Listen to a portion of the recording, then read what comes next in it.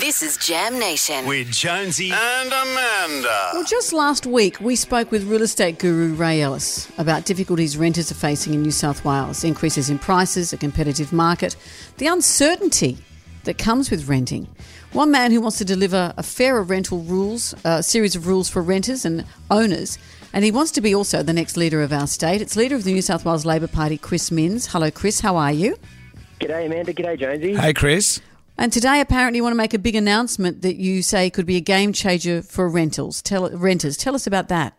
Yeah, we're announcing a portable bond scheme. So basically what that means is rather than you having to dip into your pocket if your lease is extinguished and you have to go and find a new property, your bond will be held by the New South Wales Rental Bond Board, which means you don't have to dip in your pocket to get that $2,000 that you might need for the new title. And if you consider that to move properties in New South Wales costs around $4,000 every time you move, we hope that this is, in effect, a way of saving some money in a really tight financial market when people are obviously finding it very difficult to make ends meet.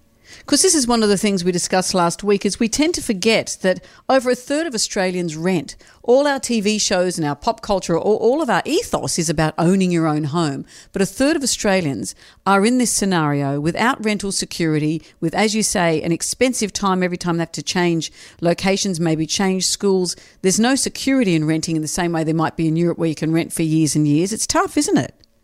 Absolutely, and the other part of it is we're going to look at ways of clarifying the rules by which a owner of a property can end a lease agreement like they've got in every single other state other than New South Wales. And yeah, Amanda, you're absolutely right. There's over 950,000 renters in this state, a growth of 17% in just the last few years.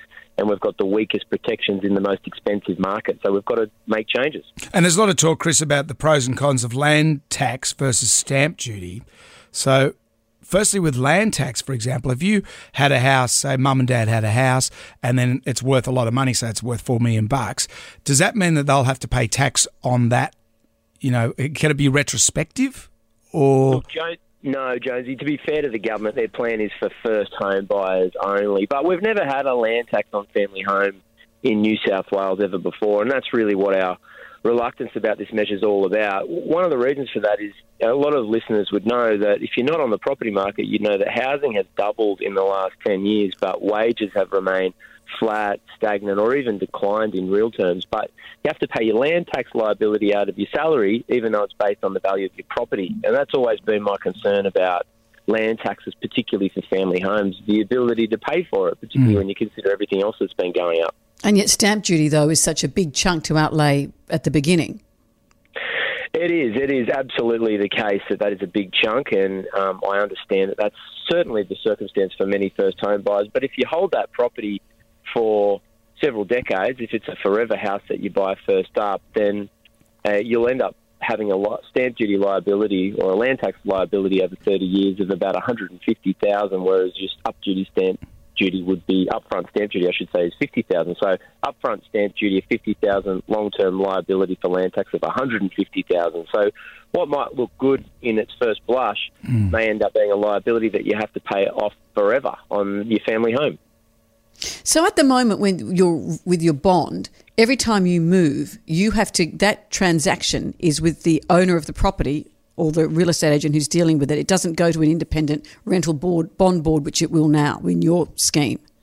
That's exactly right. And the New South Wales Rental Bond Board, it's a similar scheme that's in operation in Queensland. So if you've got a bad tenant who's ruined your property, then you can apply to the New South Wales Rental Bond Board to get access to that bond for the previous occupant. And if the new occupant for their new home will have to top up their account if they're in arrears. But you can imagine that trying to stitch together more than $2,000 for a bond after you've just had your lease extinguished is very difficult, particularly for young people. And the thing I've been constantly hearing for the last 6 months in New South Wales is that we're losing teachers, nurses, police officers, firefighters to other states. And the main reason is it's just too expensive to live and work in Sydney. So we have to make sure we're making every policy change possible to ensure that people can live and work in this great city, because if we don't make changes soon, we're going to lose all of these young people to other states. We're in a big competition with them. Yeah, I remember when I was living in Muswellbrook, I got my bond back, and this was back in the days when they gave it to you in cash, and I got it, and it was like $1,500, which was like a fortune back in 1993, and I was putting my baby son in the car, and I left the little packet of money on the roof of the Kingswood. Oh, no. And then drove all the way home, and I was just saying, at least we got that cash, and Helen goes, yeah, at least we got that cash, and then I got home, and as I got out of the car, I looked, and there it was, just still sitting on the roof of the car. Oh, you'd left the baby behind, but just you sitting had on the roof money. of the car, and I just went.